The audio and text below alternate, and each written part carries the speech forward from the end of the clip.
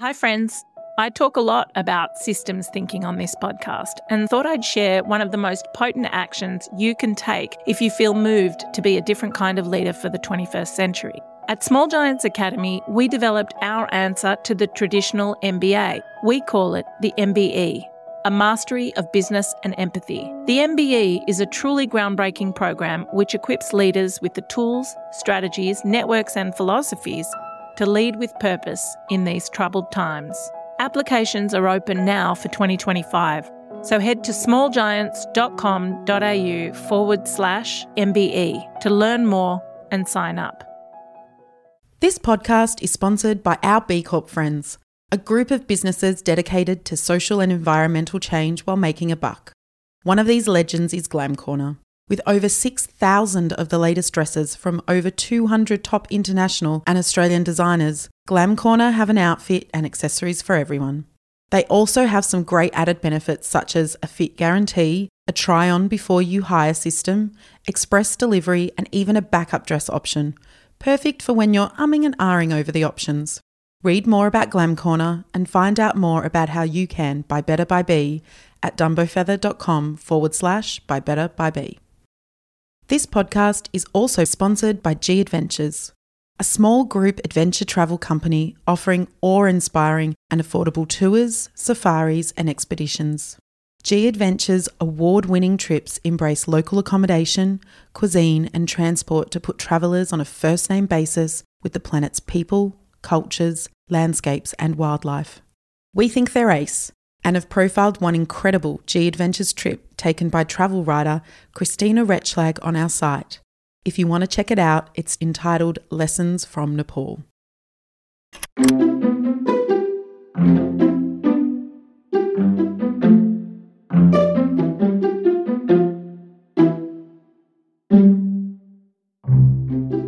Hey, and welcome to this episode of the Dumbo Feather Podcast, a monthly series where we chat with inspiring, thought-provoking guests who are doing their bit to make the world better.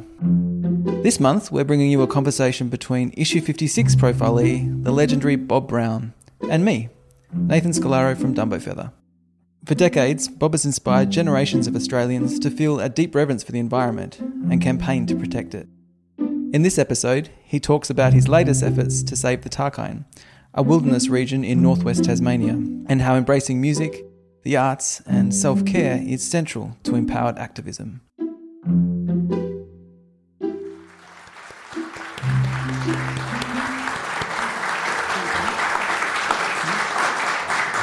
Good evening, everyone.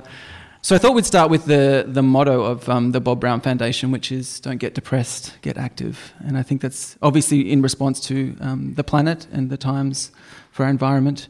And I think that not only don't get depressed, but don't get cynical, don't escape, don't turn your eye. Because I think we've had a conditioning in our culture to kind of turn a blind eye to things that are tough and that are too epic, like the state of the planet, to actually confront. And when we do confront, we can get despair, we can get depressed. So I want to talk about this transition, this journey from one of despair to one of action, and maybe you can give us some tools. First thing thanks, Nathan. Yeah. Thanks, everybody. The first thing I should say is I did spend 10 years depressed when I was younger. I clinically depressed, taking tablets for it, etc.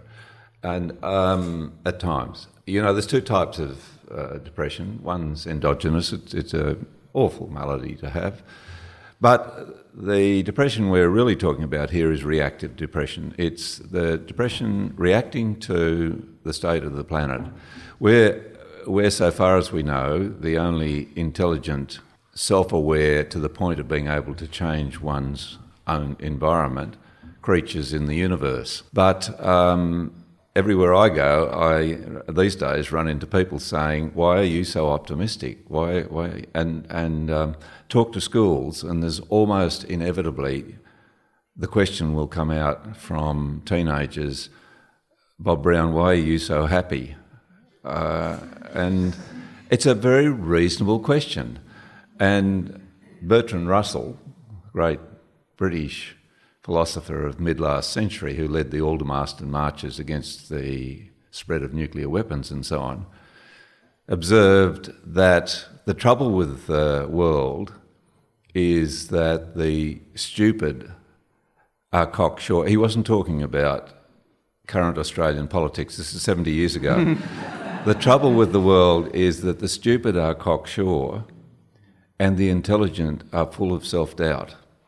And if you are intelligent in that wide sense of having common sense, you inevitably do have doubt about yourself and your abilities. And so it was great to see the Dalai Lama clasp the hand of a 14-year-old girl in Adelaide some years ago, and she said to him, Your Holiness, what's the most important thing for a young person to have? And I was thinking, here we go, it'll be love or joy or compassion. And he grabbed her hand and looked her in the eye and said, self-confidence. And we have that right to self-confidence, and yet it's a very reasonable thing to look at what's happening to the world socially, for this biggest herd of mammals ever to graze the planet. There's 8 billion of us now. There was 2.5 billion when I came onto the planet in 1944. There's triple that now, consuming Earth's living resources at 160% of the replaceable rate. That's why every day we wake up, there's less forests, there's less other species, there's less fisheries, there's less arable land, but more mouths to feed. And yet there being no global cohesive effort to bring ourselves into a sensible, sustainable relationship with the planet. So it is eminently reasonable to get depressed, to get angry, but having had lots of experience with that, I didn't like it very much. And the prescription is, well, what's the alternative? And the alternative is to accept that we don't know what's going to happen to the planet and to human society on it. The disaster hasn't overtaken the cataclysm, which you can look down the line and see where some scientists say the population at the end of this century will be 1 billion human beings, hasn't yet come across us, although we can see signs of it breaking out. Surely our collective intelligence doesn't want that to happen, and we can take remedial action. Now, there's the big question. And what I thrive on is taking action, that remedial action. We feel impotent as individuals. We feel, what difference do I make?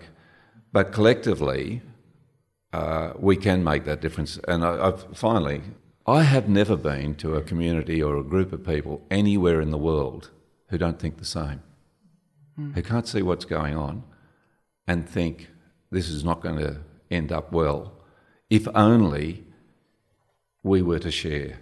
That's the first thing. We have to share. And the second thing, we have to honour this one little planet beneath our feet, which is everything we are. It can do without us, but we can't do without it. It makes me think that we need to redefine or have a new relationship with this word activist. I think we've always seen that the activists on the fringes are the ones that are going to make the change. We've also had quite a negative kind of cultural response to what the activist is, and we should all be embodying this term and what it means to actually make a change in the world. Yeah, well, Peter Dutton doesn't like activists, but we shouldn't take his definition, you see. But when you look at history, that can be quite inspiring. I mean, if I teeter close to depression again, I go and read about the suffragettes. Look at them. You know, there they were in jails in Britain. They were active here in Australia, of course, but we got the suffrage much earlier. South Australia was second to New Zealand, and then the Commonwealth began with universal suffrage in 1901. But in Britain, they were being dragged off to jail, spat on by other women. The House of Lords, they were thundering that how could you possibly run an economy if women had a say? They were totally abused, those women. And a lot of them, because of the intervention of the First World War, didn't get to live to see it. But we all now take female suffrage, universal suffrage, for granted. A long way to go in some countries still, but we're getting there. And it's the old story, isn't it? An idea whose time has come is irresistible. And I think the same applies to the idea that we have to live with this planet instead of off it if we're going to hand on to future generations the joy of life that we can achieve. is an idea that should be supreme, and how to get there is the discussion, and how to do it quickly is important. But there's other revolutions in history you can look at where a few people got done in. And getting kids out of the mines and a universal education back in the 19th century is another good example of it. Ending slavery, you know. The history's full of what we think now are horrible things which were part of the norm until people came along and this evolving intelligence said that's wrong. We've got to do better than that. Do you think we're at a turning point now in the environmental movement? No.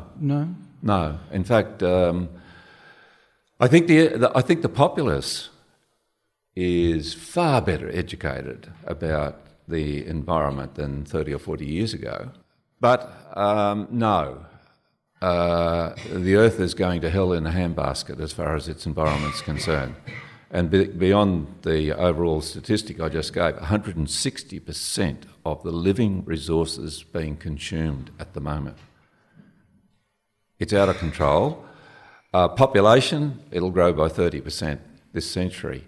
Consumption, if the rest of the world catches up with what we in this room are using at the moment, will grow by 300%. And that's what the rest of the world wants. And that means an extra up to 12 planets, and we've only got one. So that's why I'm an advocate of global democracy. I think the one thing that's missing out of this is that people don't really have a say in this. I have faith in the populace being able to, if given a fair opportunity, to make right decisions because of their kids and their kids' kids. Everybody wants their kids to have a good future. But we have a plutocracy in control of the world. We have massive monetary interests that control the world, 15,000 billionaires, and there's more in Beijing. In communist Beijing, how easy to trash a guiding philosophy of equality for all, a la socialism or communism. There's now more billionaires in Beijing than there are in New York. And those people have this Saudi royal family, a few others, that tiny part of 1% who are actually calling the shots around the world and who don't want global democracy because they don't trust the people. But what would global democracy look like? Let me give you an example. A question for next Saturday's global referendum. $1 to $2 trillion is being spent on armaments, on weapons for killing each other at the moment. Would you agree with 10% of that being diverted to ensure that every girl and boy on the planet had clean water, food for their belly and a school to go to give them the opportunity in life? I know what the result of that would be, but I know who's going to not want that question put forward and who's going to stop it. Global democracy, one person, one value, one vote, one value for one planet. When I proposed that when I was in the Senate and the Iraq War was on, because we'd gone to Iraq to give Iraq free it of a tyranny, which it certainly had, and give it democracy. So I thought, well, this is good. If we can do it peaceably, let's have democracy brought in peacefully around the world. Put up a proposal for global democracy, and the vote was 74-2 against it in one of the oldest democracies on the planet. We are not prepared to share. We're not prepared to empower other people, and until we do, we're in big trouble. But the job of any government, and I believe, by the way, in free enterprise and the market, the job of the government is to regulate that in the interests of everybody. That's how a system should work. But at the moment, governments have largely been bought. And if you see the lobbying system, there is not a single full-time environmental lobbyist in Canberra. When I went and sat at Aussie's coffee shop of a morning, having worked out the media of the day and the story of the day or the proposal for the Senate, I soon learnt not to go and sit by myself because I'd no sooner sit down with my cup of coffee than there would be the mining lobbyist on the other seat saying, "Oh, Senator Brown, very rude of me. I don't want to interrupt you. Really, here's just my card. I'll come and see you later. I've got a proposal I want to put you for and tell you why this proposal should go ahead," and so on. So I learnt very quickly to get Emily or Rose or one of the people in the office to come with her work and sit at the other desk while I had a coffee and then deal with the lobbyist later. But Penny Wong, wonderful person, as Minister for Energy, saying, "I have seen every coal company in Australia." Straight in the door. It's just how it happens. Have you seen every community affected by every coal company in Australia? No, none of them. The proximity is everything. It makes me think of the Henry David Thoreau quote that I think you referenced before, "In wildness is the preservation of the world." That when we're proximate to wild places, we're in wild places, we are more committed to act and to preserve and to look after. We feel into our responsibility as custodians of the planet. Well, it's true, Nathan, and we come out of the wilds. Our ancestry, some people estimate there's been 105 like us billion human Homo sapiens since we were evolved to have this big brain here working the way it does, roughly speaking. 105 billion. Now, it's 10-15% of that has come since the Industrial Revolution. In fact, there was only 1 billion people when Tolstoy was ruminating on the fate of the planet 120 years ago. And all our previous evolutionary relationship on this planet has been in a wild planet dominated by nature, and this little curl on our ears is to pick up the faintest sound from the forest floor. And, you know, our eyes are set back in our head so we can move rapidly through the forest without having our visual amenity destroyed. Same with our psyche, or if you like, our soul.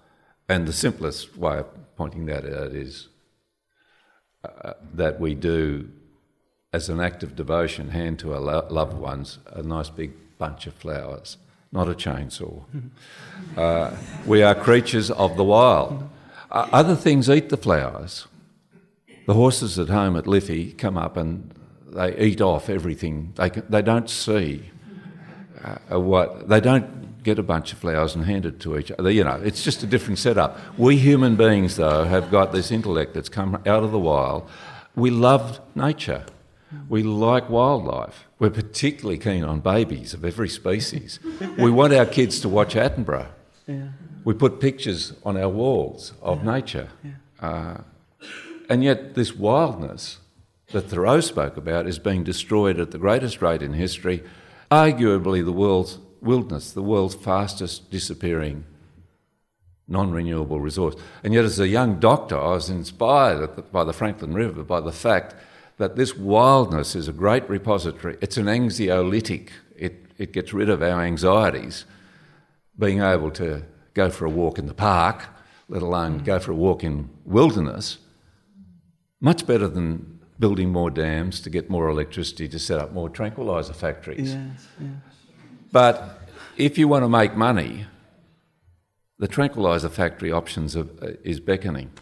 And you know, that's a very simplistic thing to say, because more and more people are realising that our wealth can go into protecting what we have and allowing people to enjoy it. And one of the great things about modern technology is wilderness isn't for everybody to put their pack on their back and go into a blizzard in some remote Tasmanian place, you know, where it's very, very discomforting.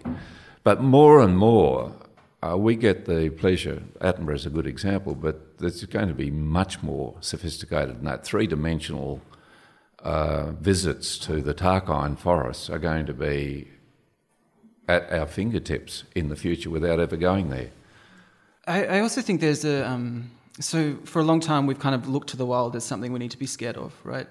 Both in terms of our inner lives, so don't go to the wild places because we might lose control, so let's be protective of that and not go there. But also I think that manifests in our external environments as well. We have to be fearful and scared of what's actually out in the wild. But I see that shifting. I see like people doing rewilding camps and kind of starting to move a bit more closely to what it actually means to embrace the wild self and then the wild world, this kind of parallel that happens. I don't know what the question is, but how does that land? It's very important to know that we are shaped by the wild planet and the great symphonies and the great works of art. Well, Gaudi, Barcelonan architect, all creativity comes from the great book of nature, and it's true. And we're part of nature, and that's part of nature, and that's part of nature. It didn't come out of some spaceship. It's transformed nature. The potential was always there, and here we are rapidly converting the universe we lived in wild nature into more of this. And the problem is we haven't been able to stop. And if the Adani mine goes ahead, pursuing coal in our time to produce billions of tonnes of more greenhouse gases into an already overloaded atmosphere, and more greenhouse gases, middle-order country like Malaysia, for example, extended over decades, I'm bringing a cavalcade of cars up to get in the way. Because here's the question. Are we simply going to, knowing what's happening, are we either going to wring our hands and say, I can't do anything about that and go shopping, or are we going to step off the footpath and peacefully, there's no role for violence here, they'll win every time in the violent stakes. The state has got the tanks and the bulldozers and the police apparatus. But are we going to peacefully make a stand? And Drew Dellinger, the US poet, it's 3:23 in the morning and I'm awake. And I can't sleep because my great-great-grandchildren keep coming to me in dreams. And my great-great-grandchildren say to me, what did you do when the seasons started changing? What did you do when the mammals and reptiles and birds were going to extinction? What did you do? Did you step off the footpath when they stole democracy? Did you fill the streets with protests? Great-great-great-great-grandfather, when you knew, what did you do? And that's the question for all of us to answer now, because they can't come back and undo what's happening at the moment. But we are in a better position to take action about this than anybody else on the planet. What I'm so inspired by about your story is that you've been doing the doing for so long now, for so many decades. I'm a bit worried though. Yeah, I've been far too humble and withdrawn and inactive.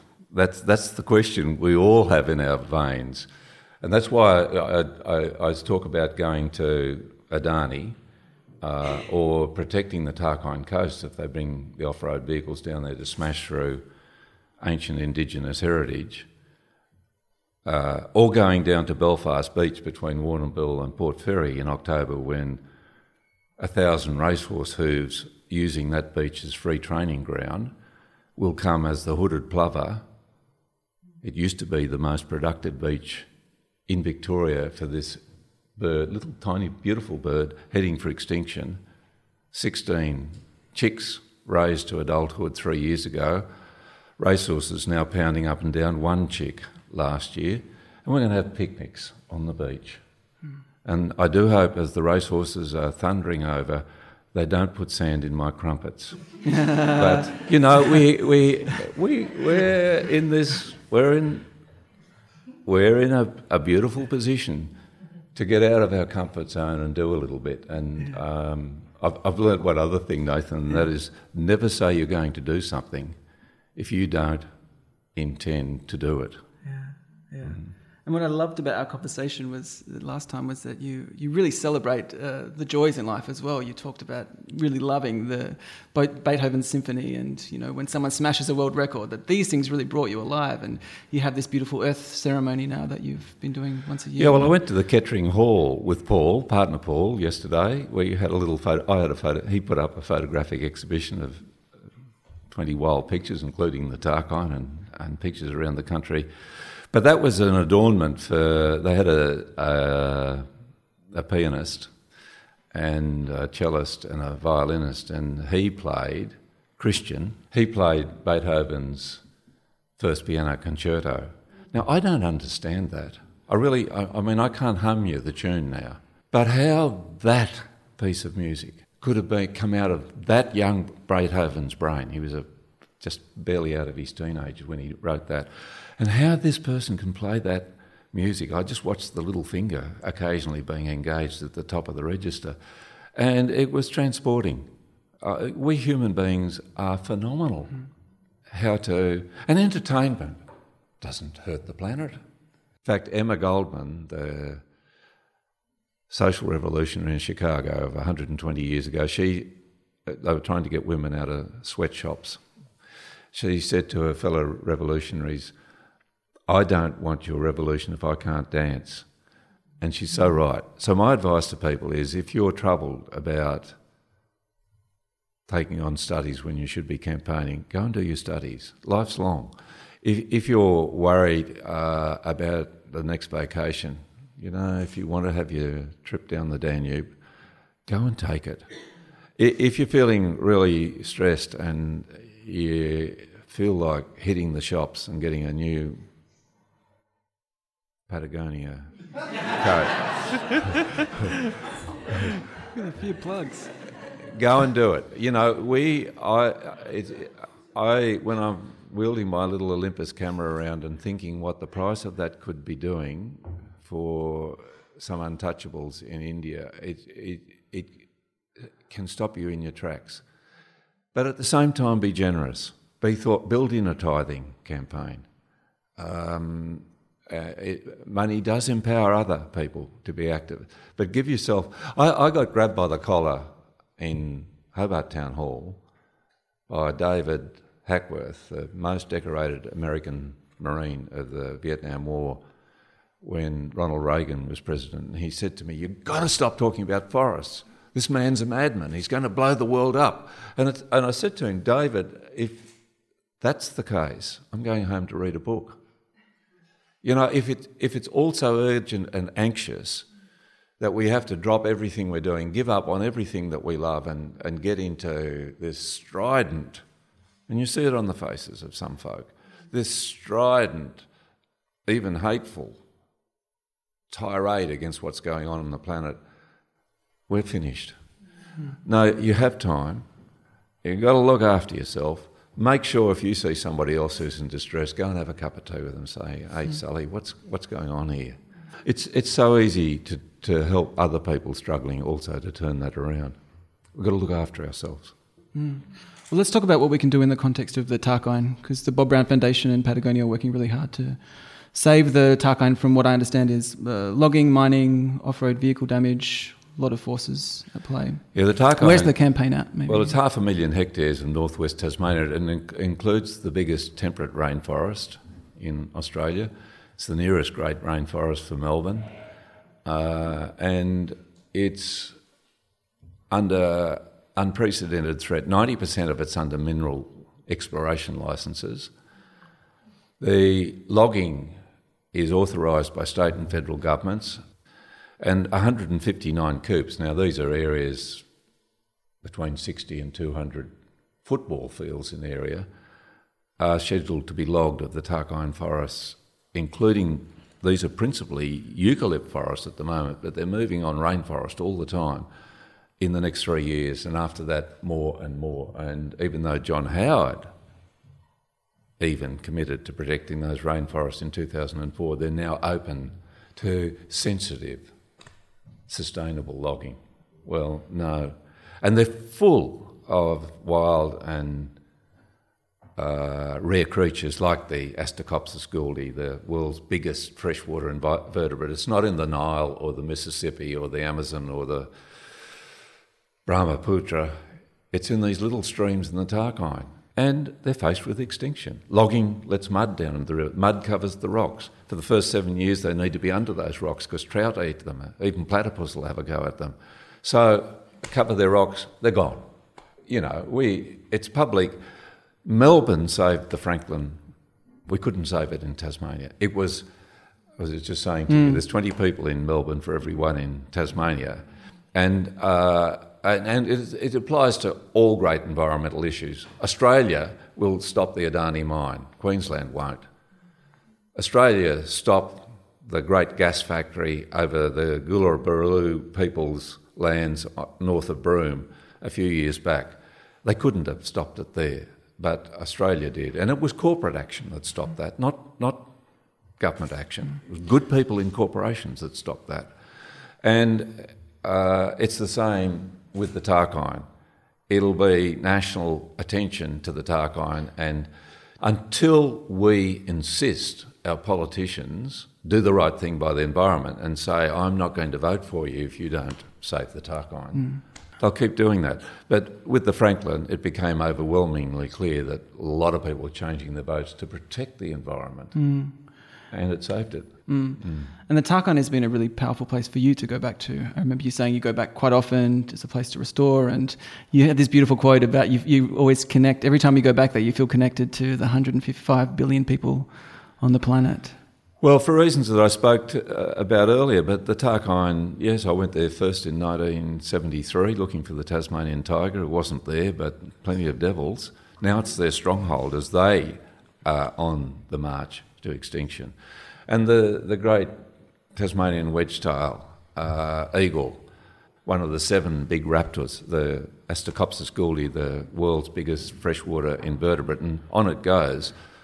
It's a stronghold, a fastness for a whole range of birds and animals and insects and reptiles. And besides that, it's got this fabulous Aboriginal heritage. The Aboriginal people were cruelly dispossessed of their lands in Tasmania, as in so much else of the country. And part of our campaign is to get them back into ownership of this little 7% of Tasmania. No private land involved. It's all public lands, and a track across the Tarkine so people can go and enjoy what would be it'll be the longest walking wilderness track in Tasmania and would take 10 days, but you could do it in 2 halves. A proposal to actually, instead of the job-losing logging and mining industries, have a job-winning, lets people see this wonderful wild place. I'm reading a story at the moment, and she references something that happened in the Amazon in the 1960s. You might know this. But there was a whole lot of logging that happened. The government gave permission for a lot of industry to log through the rainforest in the 60s. And 3 months into the work, the project kind of got washed out. And so everyone had to leave the site, and they came back 6 months later and they couldn't find where they'd done all their work. And more than that, they couldn't find the machinery that they'd left there, like all these trucks and cranes, and all of it was gone. And so they think that Amazon kind of swallowed up all of this work. And it kind of makes me think, will nature have the last say? Oh, it will, inevitably. It'll be species depleted. But the films you might see about post the end of the world, the end of humanity, if we're foolish enough, yes, nature will go on again, and indeed, in a few billion years' time, a couple of billion years' time, it might even resurrect our level of intelligence. But what a pity. You know, all we need here is common sense, and to defy those who are degrading the planet instead of celebrating it. And you know, economic prosperity coming out of celebrating the planet is just a fantastic option. Everybody's able to enjoy something of that, but we're not in that thinking vein yet. We're just taken over by the big M religion of materialism, and when that passes, we'll have a chance. But in the meantime, protecting the Tarkine would be a big win, and we know from the Franklin, always then sends a thrill of encouragement to people fighting 100 Nicaraguan anti-dam campaigners shot dead since 2014. We have it so easy in this country, and it sends out hope to people in much more desperate situations. So it isn't just the Tarkine, but what protecting it, and we're going to protect it, will mean for other people. Bob, thank you. Please don't ever stop talking. Thank you.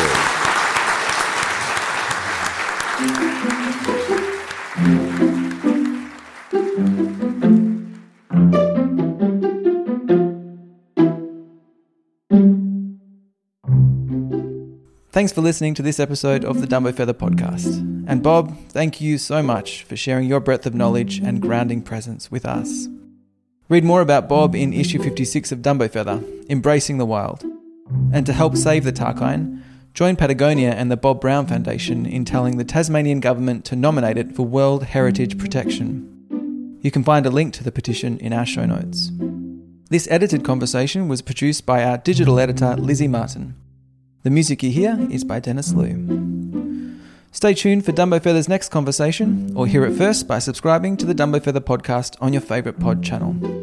And for more conversations with extraordinary people, subscribe to Dumbo Feather at dumbofeather.com. We deliver worldwide. This podcast is sponsored by the thoughtful people at Free Range Future, a marketing and digital creative agency in Adelaide and Melbourne that works with not-for-profits, social enterprises, the arts, government and purposeful for-profit businesses. If you need an agency with a strong design aesthetic and an unwavering commitment to human connection, Free Range Future is for you. Check them out and read more at dumbofeather.com/by better by B.